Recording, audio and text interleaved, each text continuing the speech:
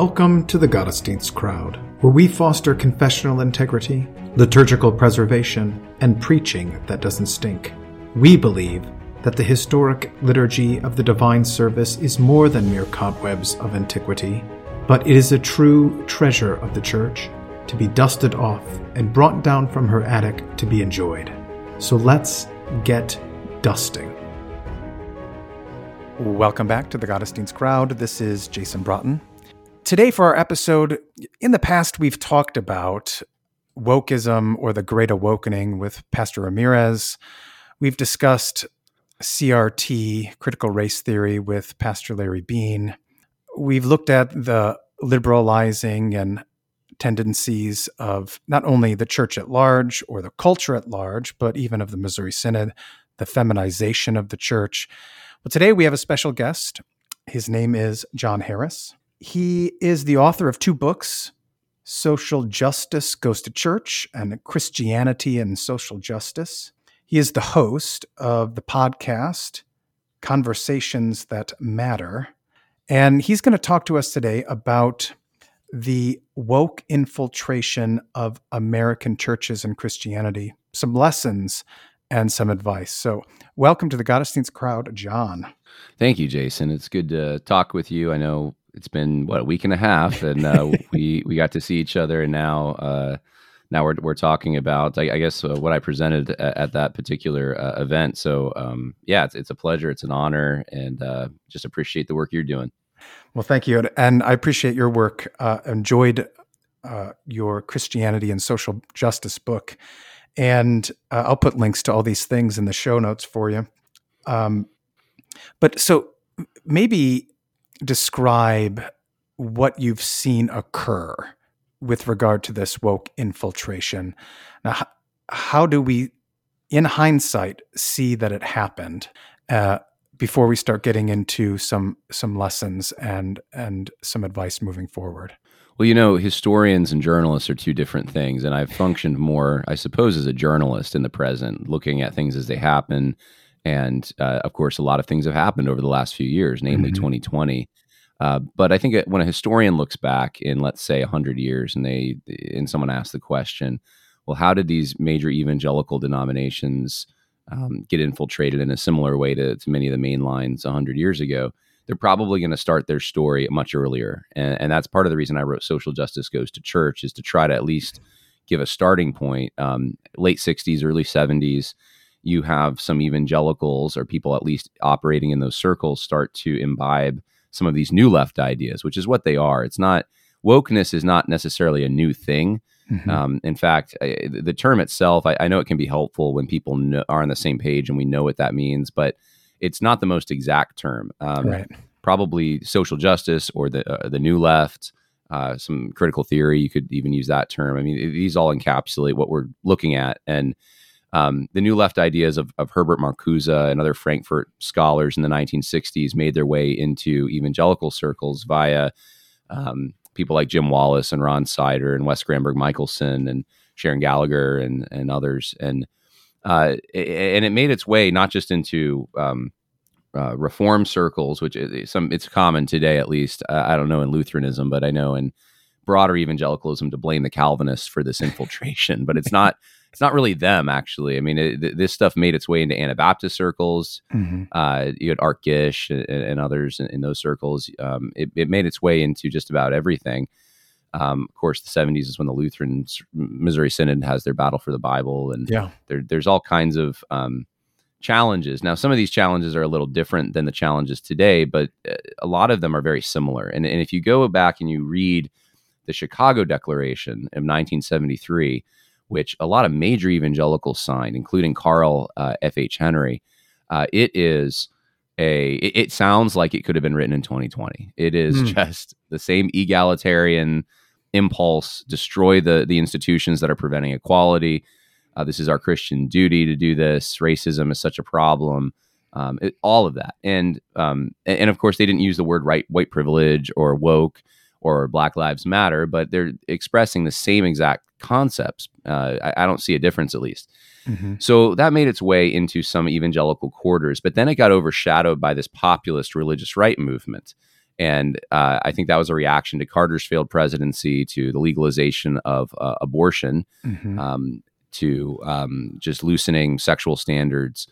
And of course, for the next 20 years, that's all we hear about is the evangelical right. But this was always a populist movement. In the academy, you had these more social justice leaning individuals, academics, making inroads and teaching the professional class of evangelicals. And I think in, well, if you think about the religious right, it was very media driven, television preachers.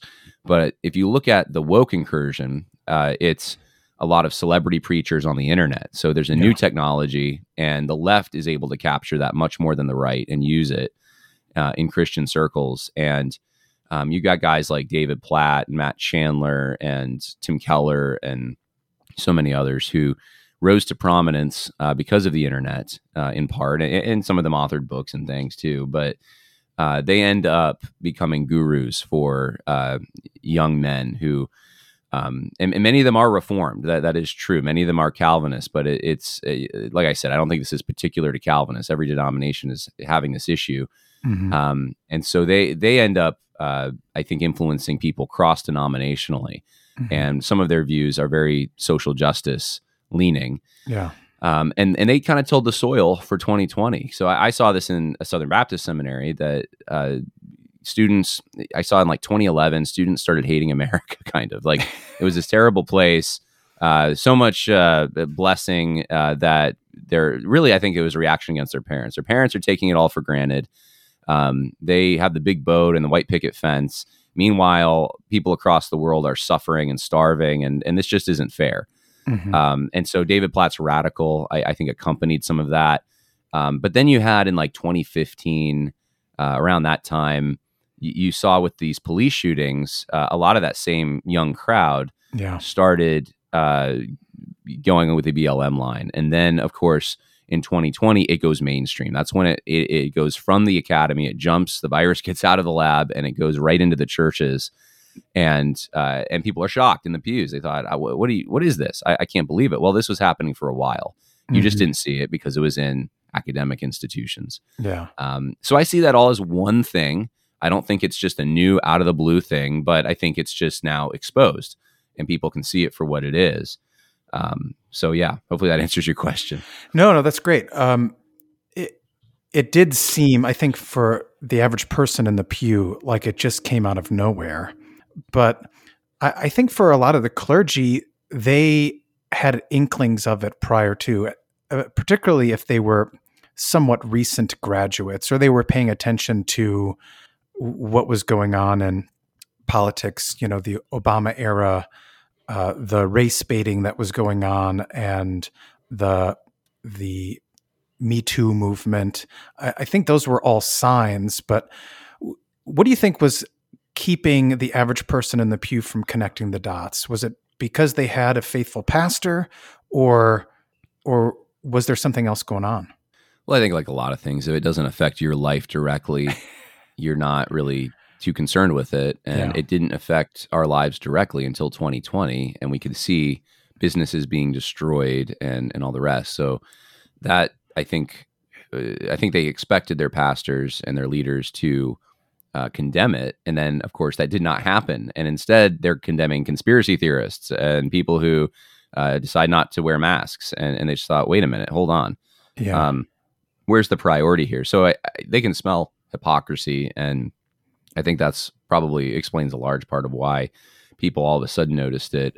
Why they didn't before, I mean, obviously, the not paying complete attention and not feeling that one needs to. But there's also this mentality of our leaders are good. We trust our leaders. We trust our institutions in general. And a lot of institutions are losing their credibility at the same time. We have to remember that. So you trusted your doctor, right? Well, now after 2020, do you really trust your doctor to recommend the right vaccines for you and that kind of thing? We trusted our political system. Well, after 2020, do you really trust the political system that the votes that are being cast are actually tabulated correctly? There's a lot of things like this that are happening. Disney, that's a family-friendly place. We trust we can go on a vacation there and not be accosted. Well, do you really trust Disney to do that? And it's the same with churches, I think. At the same time, it's, do you really trust your denomination or Christian organizations to actually maintain orthodoxy after you saw them capitulate so hard on some of these things? Yeah.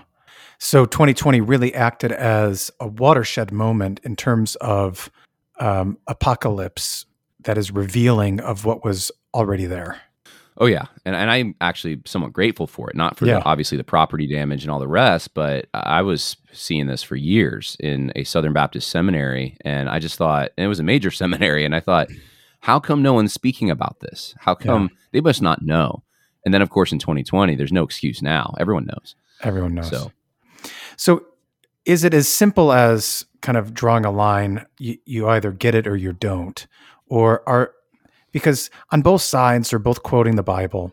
They're both claiming divine authority for what they're stating. Is it just as simple as drawing that line down the middle, like they have the Bible right and they have the Bible wrong? Or is there a truth in what they're saying? The woke side.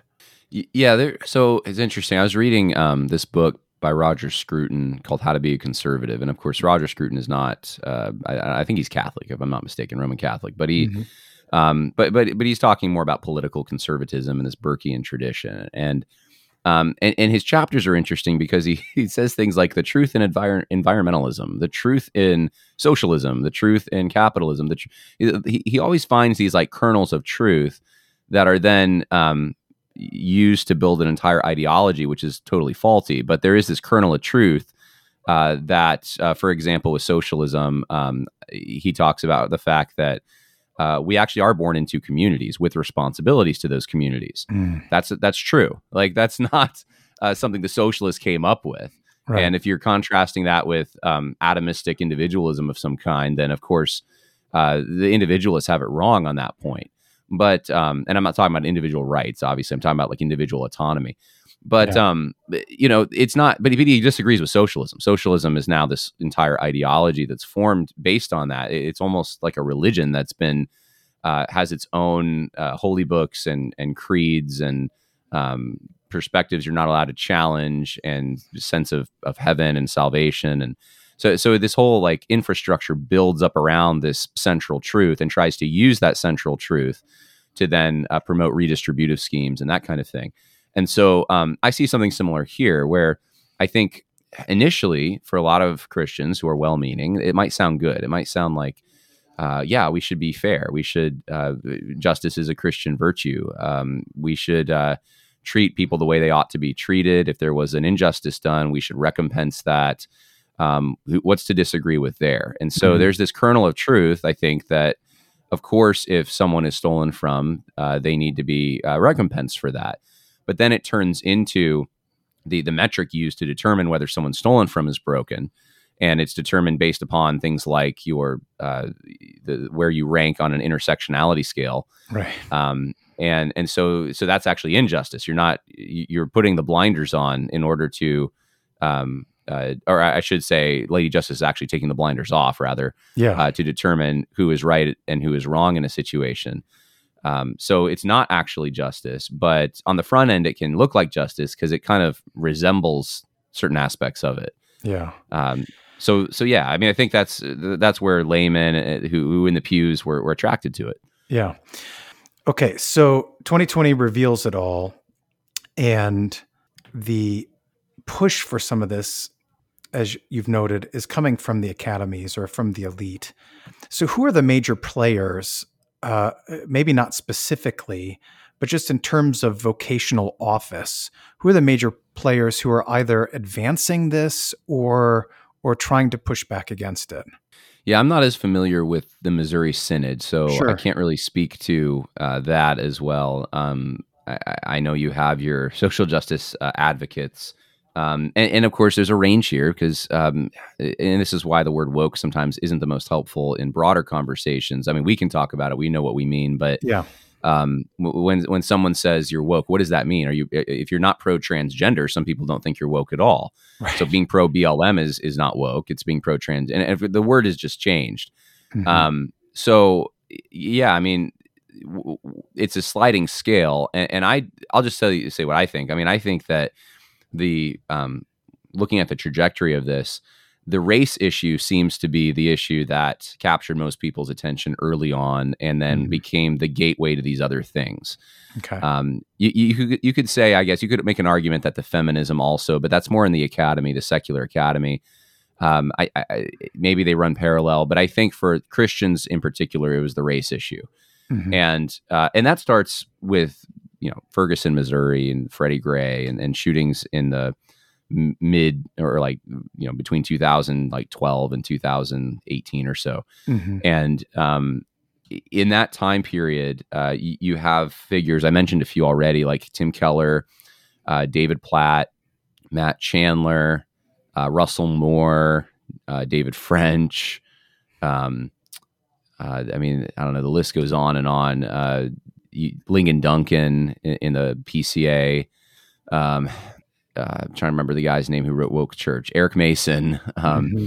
So there's a number of these guys that are starting to say things that I don't think they would have been able to say 10 years previous, but because of the political news cycle, they're able to say them. And that just that's a spoonful of sugar, I guess, before the medicine goes down in 2020. And you see, broadly speaking, pastors adopting the same language, like almost everyone did at that time. And so yeah, I mean, those 9 Marks Ministries, I mean, one of the ministries I think pushing for this kind of woke race narrative in the church. Gospel Coalition would be another organization, and the people affiliated with them. So the people, as you said, tend to trust their institutions.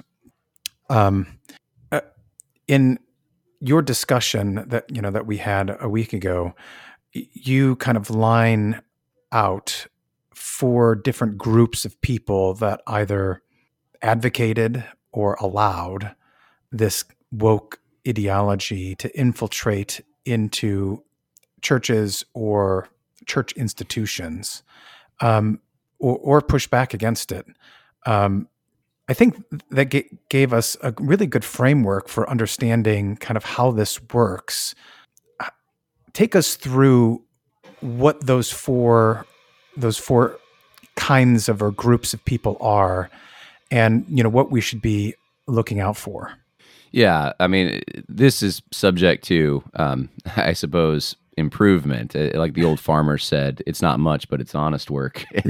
I'm just trying to look at what were the different reactions I saw, what were helpful, what weren't, and there's really 4 different offices that I detected. You have your activists, your managers, your academics, and your shepherds, and each of these people, and they could all, by the way, be in a pastoral role. They could all be in a denominational leadership role, but they all have these different. When you peel the onion layers back, their actual role is one of these 4, and then that determined the posture that they took. So the activists, I think, with a motivation generally of a corrupt motivation, would just full wholesale practice social justice. They'd adopt the whole entire thing and say, this is at least the ideology. This is part of Christianity. It's part of the gospel, or it's without it, you don't have the gospel, something like that. And so they are syncretists of the highest order. And I think that should just be condemned as a false gospel. That's just, that's like Galatian heresy stuff. They're saying that you need to do these works in order to be saved. In a sense, in so many steps. The second category of not so helpful reactions would be the managers, who I think they may maintain a certain level of orthodoxy, but they think that they can compromise with this and they can participate. For example, we can go march with BLM, we can chant their chants, but we cannot, let's say, contradict our denominational orthodox statements on sexuality or something. So they'll draw a line somewhere, but it's the whole purpose is to maintain the institution, make sure that it survives, make sure it doesn't implode. If there's pressure from the government or the media, let's try to ease that pressure off by throwing them a bone. And let's try to satisfy our liberal congregants. And I think the assumption was that the conservatives in the pews are just going to go along with what we say because they tend to respect their leadership.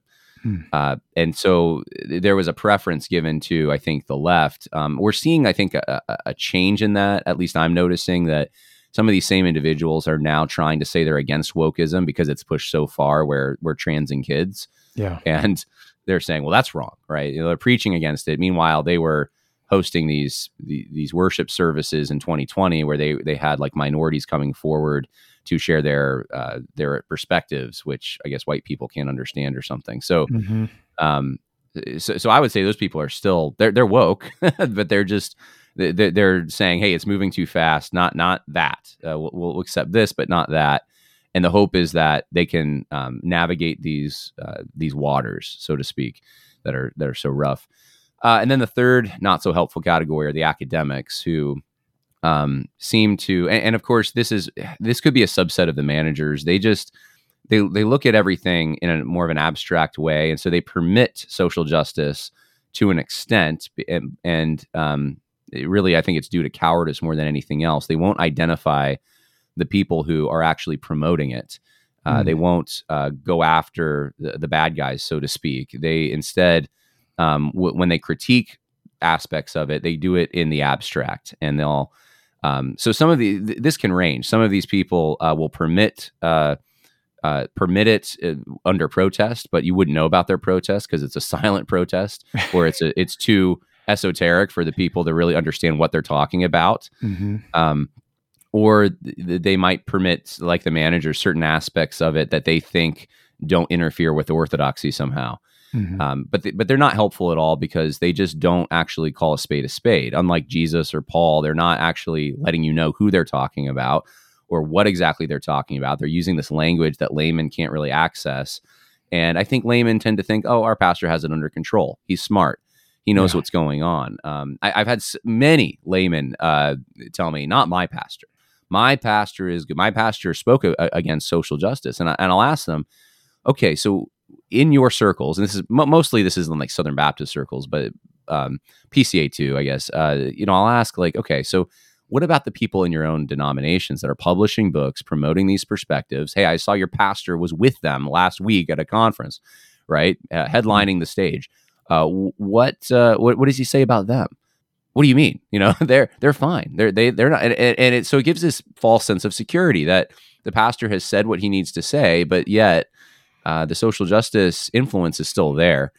And then, of course, the fourth category is the helpful and the one I advocate, which is, I think, the more biblical model of being a shepherd. And shepherds aren't afraid to shoot the wolves, protect the sheep, sacrifice themselves. The institution doesn't really matter as much as God's institution, the church. And so they are willing to call a spade a spade. They prevent social justice from taking root. They have courage. This is what I advocate. And unfortunately, I don't have many examples of that in national or international upper echelons. It seems to be it's more working class pastors, at least in my experience, in individual churches across the country who have taken these hard stands. And that says something. Something's wrong with our elites. And so I don't know exactly what the solution is for all this, but we do have a problem. Yeah.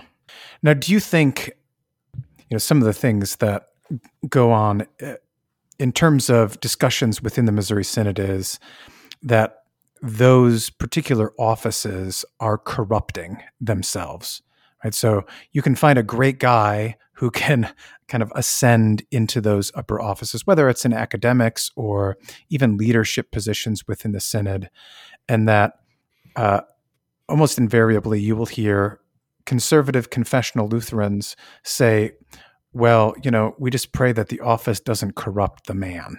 And is there something to that?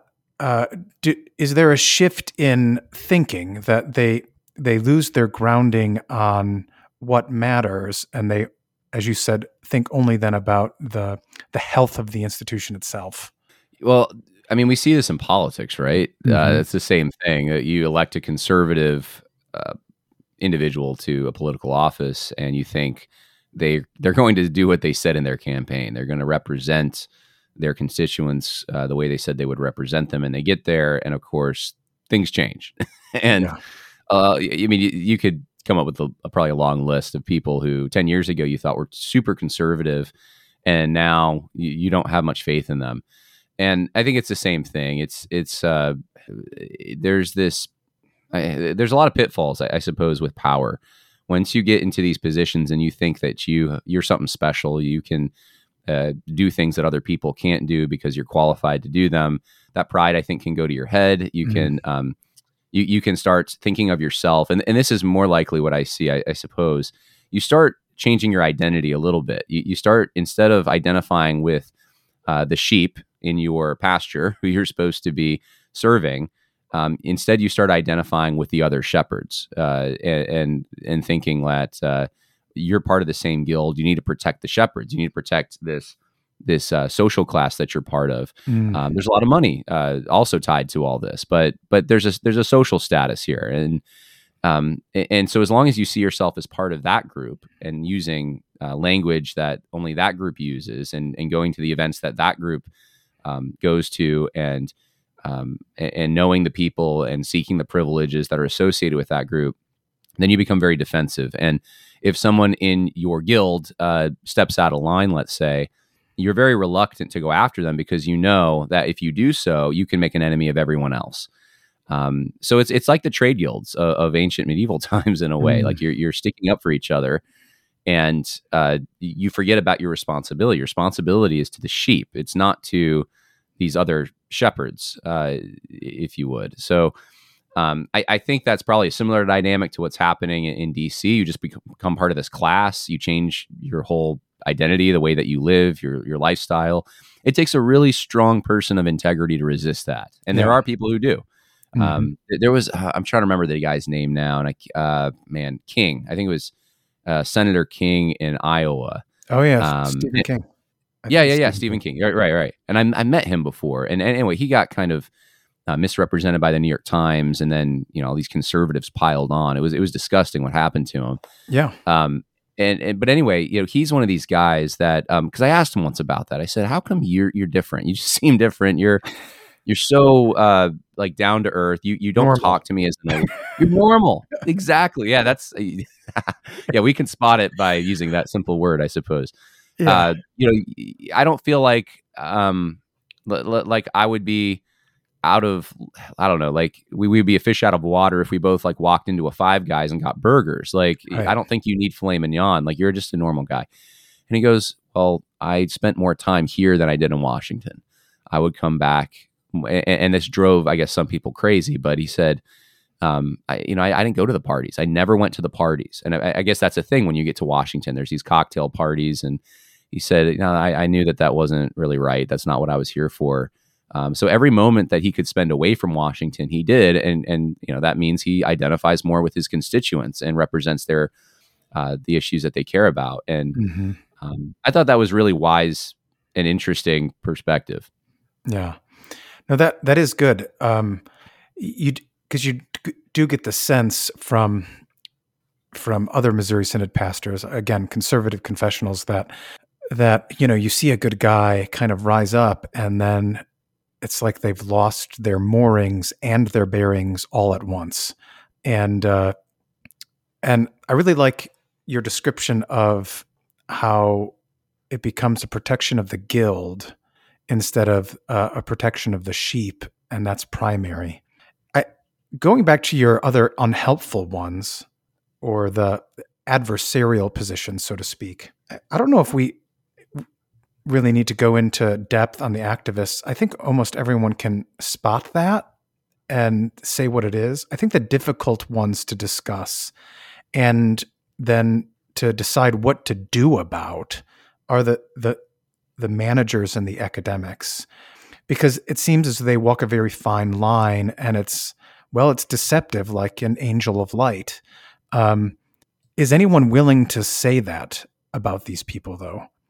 Is there anyone willing to say, all right, fine, the activists, but is anyone willing to say of those who come under the guise or the appearance of godliness, but actually are promoting something different, that they are part of the problem, they are the enemy?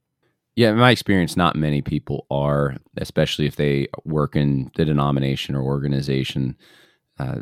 Laymen can spot it sometimes, but I use the example for academics is one of the hardest because they actually do say things that are true. They just don't actually identify where the threat is coming from, and then they will try to counterbalance what they say against the left with very specific denunciations of the right.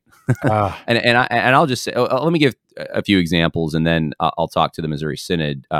Even though I'm not an expert on that, but I have seen some of this. So Carl Trueman, Kevin DeYoung, and John Payne are the three that I used in my paper because Carl Trueman would publicly say things against critical race theory, yet he defended his college, Grove City College, when parents and students exposed it for promoting, guess what, critical race theory teachings. So you have that. You have Kevin DeYoung criticizing critical race theory, yet he's at the T4G conference, which is this big Reformed evangelical conference, and he's with his pastor, Bobby Scott. And Bobby Scott suggests that the Christians in the audience are failing to fully accomplish the ministry of reconciliation, which, of course, we know what that is. I mean, this is the reconciliation of God and man through the man Christ Jesus. And he says that the room has failed because they lack diversity. And Kevin DeYoung just kind of nods along with it and doesn't really correct it, lets it happen. And so, and John Payne, that's the other one, another example. He's big in the PCA at the Gospel Reformation Network, which people think that's the conservative wing of the PCA. Yet, and actually I should say Lincoln Duncan is also in that. Lincoln Duncan wrote the Forward to Woke Church, but somehow he's in this conservative group. And John Payne's the leader of it, and he condemned revoice theology, which is this softening of homosexual orientation to make it palatable for Christians. Yet he refers to key PCA leaders who promote it and also corrupt the gospel as friends from different perspectives and brothers in Christ. So you have guys like that. Now, in the Lutheran Church Missouri Synod, and I have not paid attention to this as closely, so you are free to correct me if I am off on this, but your own president, President Harrison, I think, does something similar to this, because you had this situation with your, I guess, the release of a commentary that was associated with the larger catechism. Is that right? Yeah. So it was a release of Luther's large catechism with applications and annotations, so mainly historical annotations, and then essays that applied what was in Luther's catechism to more modern day examples. Right. And I've read a number of these examples. I know Ryan Turnipseed on Twitter had this whole thread about it. And so I went and I looked at some of these issues. And of course, there are some really big issues there. And I think to President Harrison's credit, he said, well, we got to relook at this when there was kind of a controversy over it. But it didn't take him very long to keep those commentaries, I guess, for lack of a better term, applications, you said, and defend them. But the way he defended them was by condemning the source of the accusations against them, by saying, basically, we have a neo-Nazi problem. We have these horrible, deplorable people who think things like, I don't know, like that they're racist, they have sexist tendencies, they want to kill homosexuals using the death penalty, and this is the source or the origin of the criticisms of these applications, and that was used to dismiss the criticisms, which are legitimate criticisms and were made by obviously a lot of people who weren't. And I think he even admits there are people who aren't that, who also have concerns, but by poisoning the well, by making it so that it's Nazis, let's say, who are the provocateurs who started this whole ball rolling.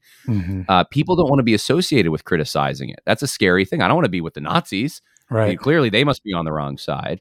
And so something like that, I think, there's no problem like identifying those people, using their names even, or at least like in a way that you know exactly who you're talking about, and condemning them hard. And President Harrison doesn't seem to have a problem doing that. Mm-hmm. But when it comes to the people who are actually employed by the denomination, that's the thing. They're not no-namers. They're people on the payroll. That you got to be careful with that. You can't really you can't talk about those people. You must attribute good motives. That's the difference. It's that unequal weights and measures that God so hates that I see in the upper echelon. Yeah. And what do we do about that? I don't know. I mean, you need new leadership. We all do in like every institution, but those great men don't seem to be arising at least as fast as we'd like. So is that something to strive for, to find those men to rise there, or should we be focusing on something else? Well, I think there is a system of rewards that the left has become really good at doling out to people where they will privilege the people who play ball. And so they lock the door behind them, and you can't get in unless you have the secret password. And the secret password is you have to basically sign the NDA and promise never to criticize them, right? That's basically the secret password. So if you are unwilling to sell your soul at a lower level, it's very hard to get into those upper levels. And I should say that there is, I can see some benefit to this. I mean, think about it if it was conservatives who believe the truth of God's word and orthodox theology, so forth. And they're saying, we're not going to let anyone in who doesn't believe what we believe. We would say that's a good thing, right? Yeah. But for some reason, people in that category tend to be reluctant more to enforce that kind of a boundary. They want to be known as nice and like they're not too rigid, or I guess in the case of President Harrison's criticism, Nazi-esque or something. So they're much more lenient, and they leave the door unlocked, and people can just walk in. And I don't know at what point, like the Missouri Synod, this happened. I think the Southern Baptists had this happen probably in the late 90s, early 2000s somewhere, where they started letting people in who should not have been let in. And then those people, they're after power, and they rise to these prominent positions, and then they lock the doors. And so that's the problem we have. They dole out the rewards, and that incentivizes more of people like them rising through the ranks who ingratiate themselves to the center. I think what conservatives can do, and then we need to think really creatively about this, is we need to start doling out our own rewards for loyalty and loyalty, obviously, to Christ, fidelity to Scripture, that kind of thing. Yeah. We need to figure out ways to platform people so that when they take risks, risking their careers, whatever they end up risking, they know that there's going to be a community that will receive them. There's going to be a parade for them. Even, I remember when Ted Cruz, this was years and years ago, of course, when he took this courageous stand against Obamacare, and he lost, and he goes back to Texas, and everyone cheers for him. They throw a big party for him. And I thought, we need more of that. Like, that's what needs to happen is you take a courageous stand, and let's say you got kicked out of your job or you didn't make the cut. You're not going to rise the ranks anymore. But look, there's a group of people that really appreciate you. And I think that can make, not that we have to make orthodoxy attractive. Orthodoxy is attractive in and of itself, but we can at least, I guess, help incentivize or counterbalance the incentivization that's going on the other side to form our own networks in which there's a hierarchy of sorts, even within denominations. That you can have natural hierarchies. I talk about this in the paper, this natural aristocracy idea that Jefferson had, where it's not about position, it's about, there's like a social order. And the people who are trustworthy and loyal, they will rise in that social order and be known as people with integrity because they've been tested. So, I mean, I think forming networks within, let's say, we'll use the Missouri Synod as an example of conservatives who are getting together for their own, closed meeting events or maybe even public events where they have speakers and there's books and there's, all the things that the other side has. That's going to start to build your leadership class, and you'll have an alternative leadership class that can either take power when the time comes, or if things need to split, then you at least have the brain trust to be able to do it. Yeah, the foundations are laid to be able to land somewhere. Right. Yeah. So besides the academics, that you're talking about, like Carl Truman and so forth. You mentioned the managers who tend to be the kind of the pastors trying to play both sides.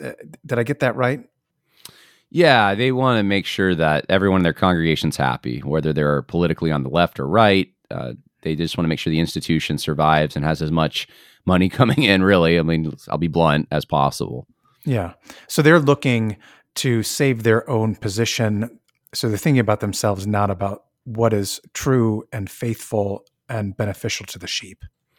Yeah, they're looking at things and thinking, how can I keep my job? How can this institution survive? What about the people that fund this institution? How can I keep them happy?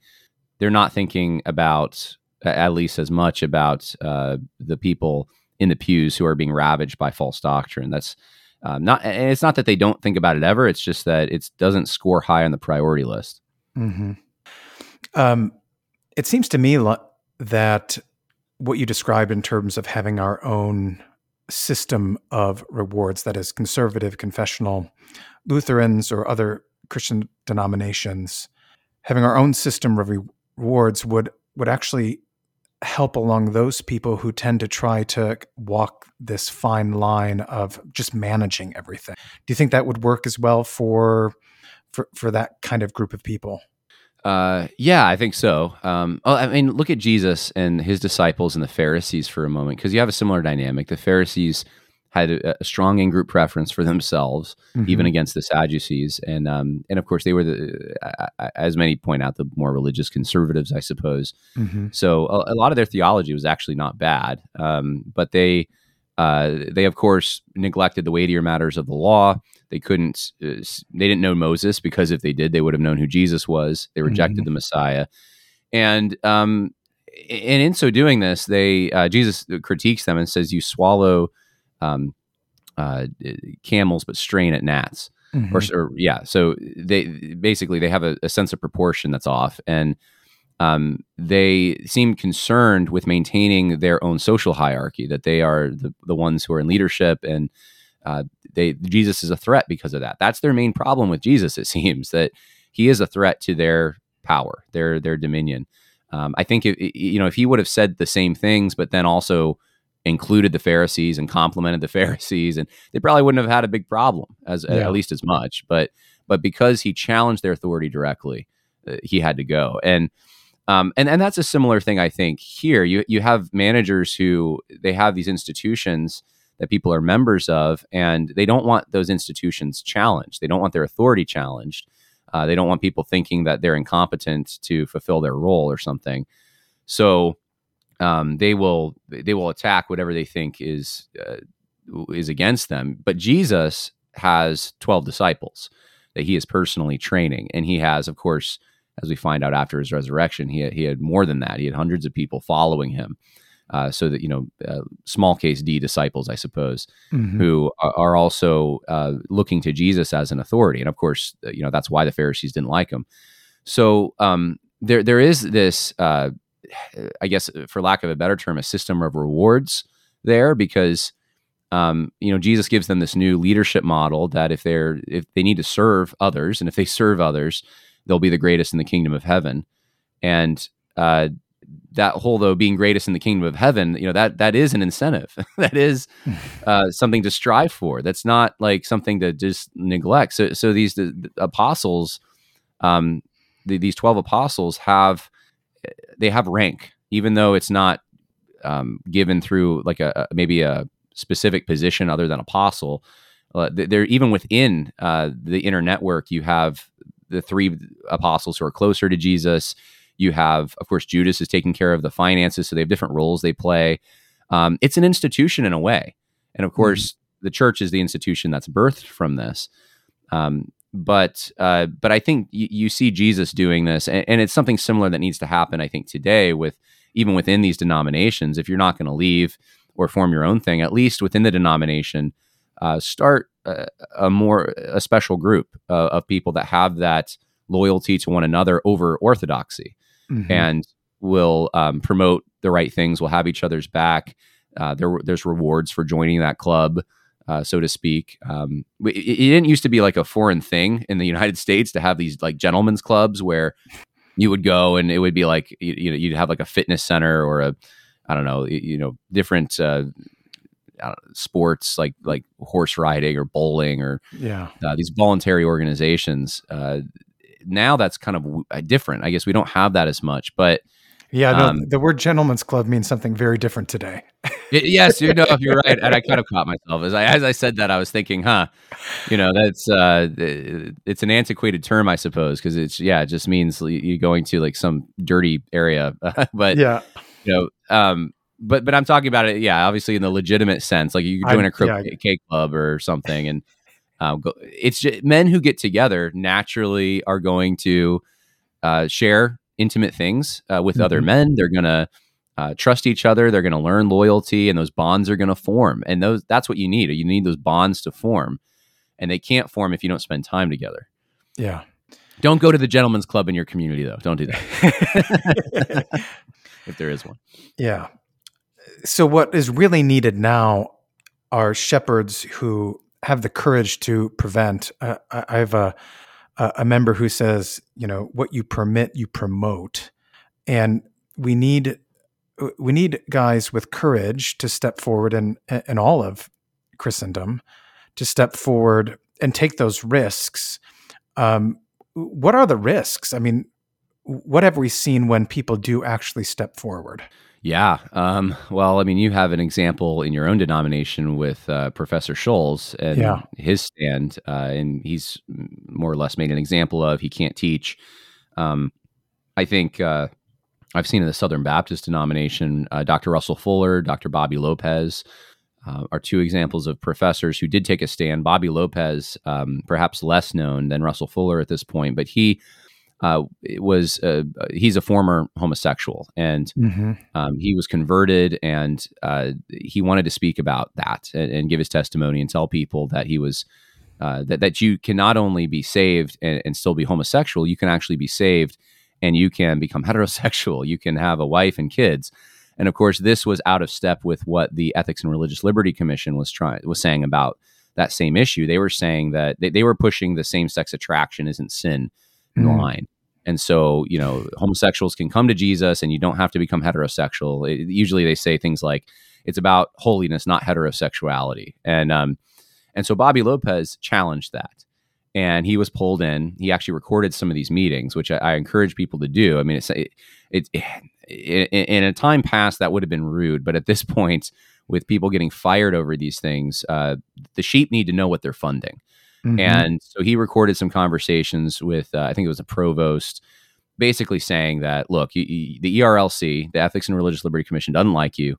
And if you share your testimony again, and you mention this, you need to get, first of all, prior written approval. But if you do it without that written approval, there's going to be consequences. And of course, he said, I'm not getting written approval to share my testimony. And he was fired. And of course, after the case, they didn't know they were being recorded. But after the fact, they're saying they try to attribute it to some other thing. It's not really him sharing his testimony about God saving him from homosexuality. It's something else. But of course, that certainly factored into why, and I think it was the reason. You have Russell Fuller, who took a stand against things directly happening on campus. At Southern Seminary. So you had some higher criticism and some wokeness, and he took a public stand against it. First, he went through the proper channels. He talked to everyone that was in leadership. He didn't get anywhere. He took stands at faculty meetings, and then he was fired because he wouldn't toe the line. And so then he went public and he let the sheep know, this is the institution you're funding. Your money, if you give to the Southern Baptist Convention, is going to fund this institution, and this is what they're promoting there. And so,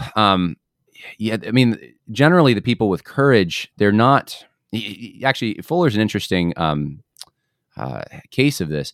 They're not well connected, at least not as well connected as they think they are, because Fuller thought, well, I've had private conversations with a number of people at my institution, and they all seem to agree with me.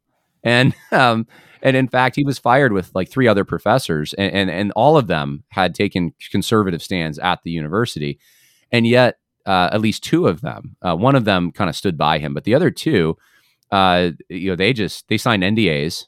They wouldn't talk about it.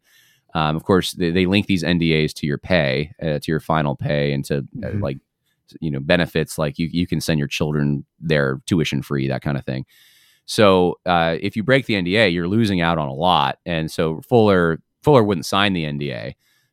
This other guy, Scott Warwick, who was a professor there, would not sign the NDA.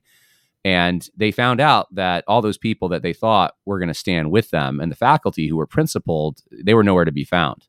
And so they did not have that network, which is what I'm describing, which is what I think needs to happen. There needs to be a networks of people who really support each other. So if let's say that Russell Fuller in this, or Professor Scholes will say, either way, they have a network there at the institution of like-minded professors, staff members, administrators. And if you make an enemy of Scholes, you make an enemy of all of us, right? Yeah. Well, that's something that the administration has to now calculate. Do we want to make an enemy now of, a third of our faculty or something?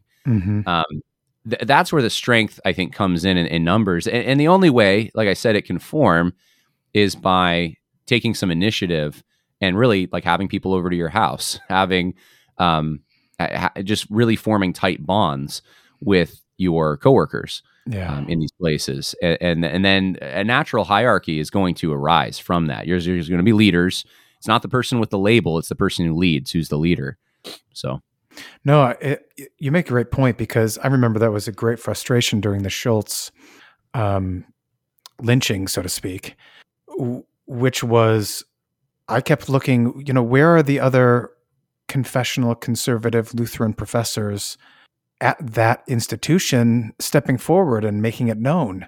And I just remember being very frustrated that, I was talking, we had, Peter Scare, who is a professor at our seminary in Fort Wayne. He was talking in support of, there were other pastors in the area in Wisconsin who were supportive, but it didn't even seem like even the theology faculty at the time was really stepping forward. And though maybe he went forward thinking he had a cadre of supporters, it all kind of evaporated. Yeah. Common story, unfortunately. That's so. Just as a mindset, like if we as pastors, cross denominationally, do you think we need to have those not only within your denomination but also beyond? Do you think there needs to be a forming of, I don't know, like anti-woke Christians that vow to come to one another's aid when these things happen? Yeah, I mean, there's been attempts at this. You have the Dallas statement from 2019. So it was actually pre-2020. And there was, maybe it was late 2018, actually. I'm not sure. But you have a bunch of guys who were, I think they were Baptists and Presbyterians. I'm trying to think if there's other traditions represented. It was mostly Reform people that signed this. And one of the issues, I guess, with forming what you're saying is that, again, Reform people will tend to associate with other Reform people. And you have, Arminian types are going to associate with their own, or Anabaptists, or Lutherans are going to associate with their own. So there hasn't been like maybe as much of a united effort. That's the biggest united effort I can think of. And some of the big names on that were like John MacArthur, Doug Wilson signed it. I don't know. Other than that, I'm trying to think big names. I think Steve Lawson. I mean, it's mostly people in these like Ligonier, G3, Shepherd's Conference circles. But yeah, something. I do think that something else needs to form, and so I'll just be blunt, because I don't have any institution that I'm affiliated with that's nervous about what I say, so I can just say what I want to say. But I'll just say this about some of the groups that I've even have audience share an audience with, and a lot of the people that surround these big names like John MacArthur, let's say, they're not of the same caliber as he is. They are there for social benefits. I have stories to back it up. I don't want to bring those out, but it is just the case that he is an industry. And a lot of these places, especially if there's a big name, that institution is its own industry. and you get social benefits from riding the coattails, and from Yeah. and you'll say whatever you need to say. You'll flatter in order to get a position, and so that's kind of a problem in these places. But what it does is it creates this strong in-group preference, I think, sometimes. And I'm not accusing all institutions that have this of this, but I'm just, in my own observation, many institutions, they think that if they partner with another organization, it's going to benefit the other organization. It's like pastors who don't want to do joint things with another church in the community because they think, well, what if my people see that church and they like that pastor better or that, ministry, and they'll leave me. And so there's this fear and this, like, and so I'm not talking about legitimate, like, we don't agree with that theology, let's not partner. I'm talking about like more of like a competition kind of thing. Mm-hmm. I think that prevents some of that working together, unfortunately. And I don't know how to break that. I think it would need to form organically. There would need to be some people who are mature enough and have the vision also to see that this is a need, and then to start hosting events, whether small or large, inviting people from different denominations to come to their house or come to their event, and then giving them a seat at the table and just talking and really, I'm sure you know this, when guys just sit down and talk, things happen. You don't need even a formal like structure necessarily. Just getting together can often build these relationships that can turn into something. Mm-hmm. But a united front would be good, at least to make a statement that that this is more than just one denomination or one group from one denomination that's concerned about this. This is something that, broadly speaking, all Christians see as a threat to orthodoxy. And there might be resources that can be shared.